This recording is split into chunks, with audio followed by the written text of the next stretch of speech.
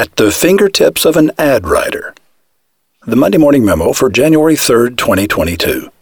Hoare writes with the license of the non-expert. You can feel the delight he takes in being unbound by anything but his enthusiasms. John Williams was describing Philip Hoare when he wrote that line, but he could easily have been describing me. As a non-expert, I am free to speculate and arrive at my own conclusions. So are you. And so is your customer. You, me, and your customer claim we use deductive reasoning, but it simply isn't true. Deductive reasoning, the basis of scientific method, would require us to work diligently to disprove what we believe. Do you know anyone who actually does that? Rather than use deductive reasoning, we use inductive reasoning to search out information confirming that our values, beliefs, instincts, and preferences have been right all along. When confronted with contradictory information, our confirmation bias kicks in to assure us the contradictory information is not correct. So we dismiss it with the flick of a mental finger. Let me help you with that. I am an ad writer. Magical thinking, inductive reasoning, and confirmation bias sparkle at my fingertips. My job is to speak to that which is already within you. You have more than enough information. Let me agree with what you already believe. Google and Facebook will use their algorithms to help us build a community where we can surround ourselves with like-minded people who share our opinions and beliefs. Everyone who doesn't agree with us is uninformed, misinformed, fooled by faulty data, foolish rumor, or evil geniuses. Magical thinking, inductive reasoning, and confirmation bias sparkle at the fingertips of every evil genius. But I'm not an evil genius. I am the genius that agrees with you. Magical thinking is difficult to explain, but Kurt Andersen does a pretty good job.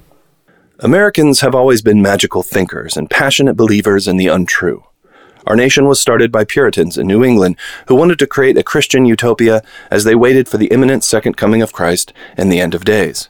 To the south, a bunch of people were convinced, absolutely convinced, that this place they had never been was full of gold waiting to be plucked from the dirt in Virginia. They stayed there looking and hoping for gold for 20 years before they finally faced the facts and decided they weren't going to get rich overnight. This was the beginning of America. Next, we had centuries of buyer beware, charlatanism, and medical quackery to an extreme degree, along with increasingly exotic, extravagant, implausible cults and religions. All those things came together and were supercharged in the 1960s, when you were entitled to your own truth and your own reality. A generation later, the internet came along, giving each of those realities, no matter how false or magical or nutty they are, their own kind of media infrastructure. A wonderful story is dazzling and attractive, regardless of whether or not it's true. This is the basis of all successful advertising. Hoare writes with the license of the non-expert. You can feel the delight he takes in being unbound by anything but his enthusiasms. John Williams wrote those words in his recommendation of Philip Hoare's new book, Albert and the Whale, Albrecht Dürer, and How Art Imagines Our World. John Williams' book review column is titled, appropriately, Books of the Times. Roy H. Williams. This is Indy Beagle.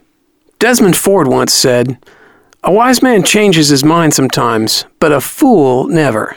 To change your mind is the best evidence you have one." If Clay Stafford were to put all of his titles on a single business card, that card would be the size of a movie poster. Clay is a poet, a screenwriter, a playwright, a film and television producer, a director, showrunner, actor, educator, reviewer, and top-tier public speaker. His books have sold nearly 4 million copies. He's also the founder of the Killer Nashville International Writers Conference, now in its 16th year, the premier forum for mysteries, thrillers, and suspense. What can you and I learn from Clay Stafford's highly successful approach to artistry? Friend, we're about to find out. Welcome to MondayMorningRadio.com.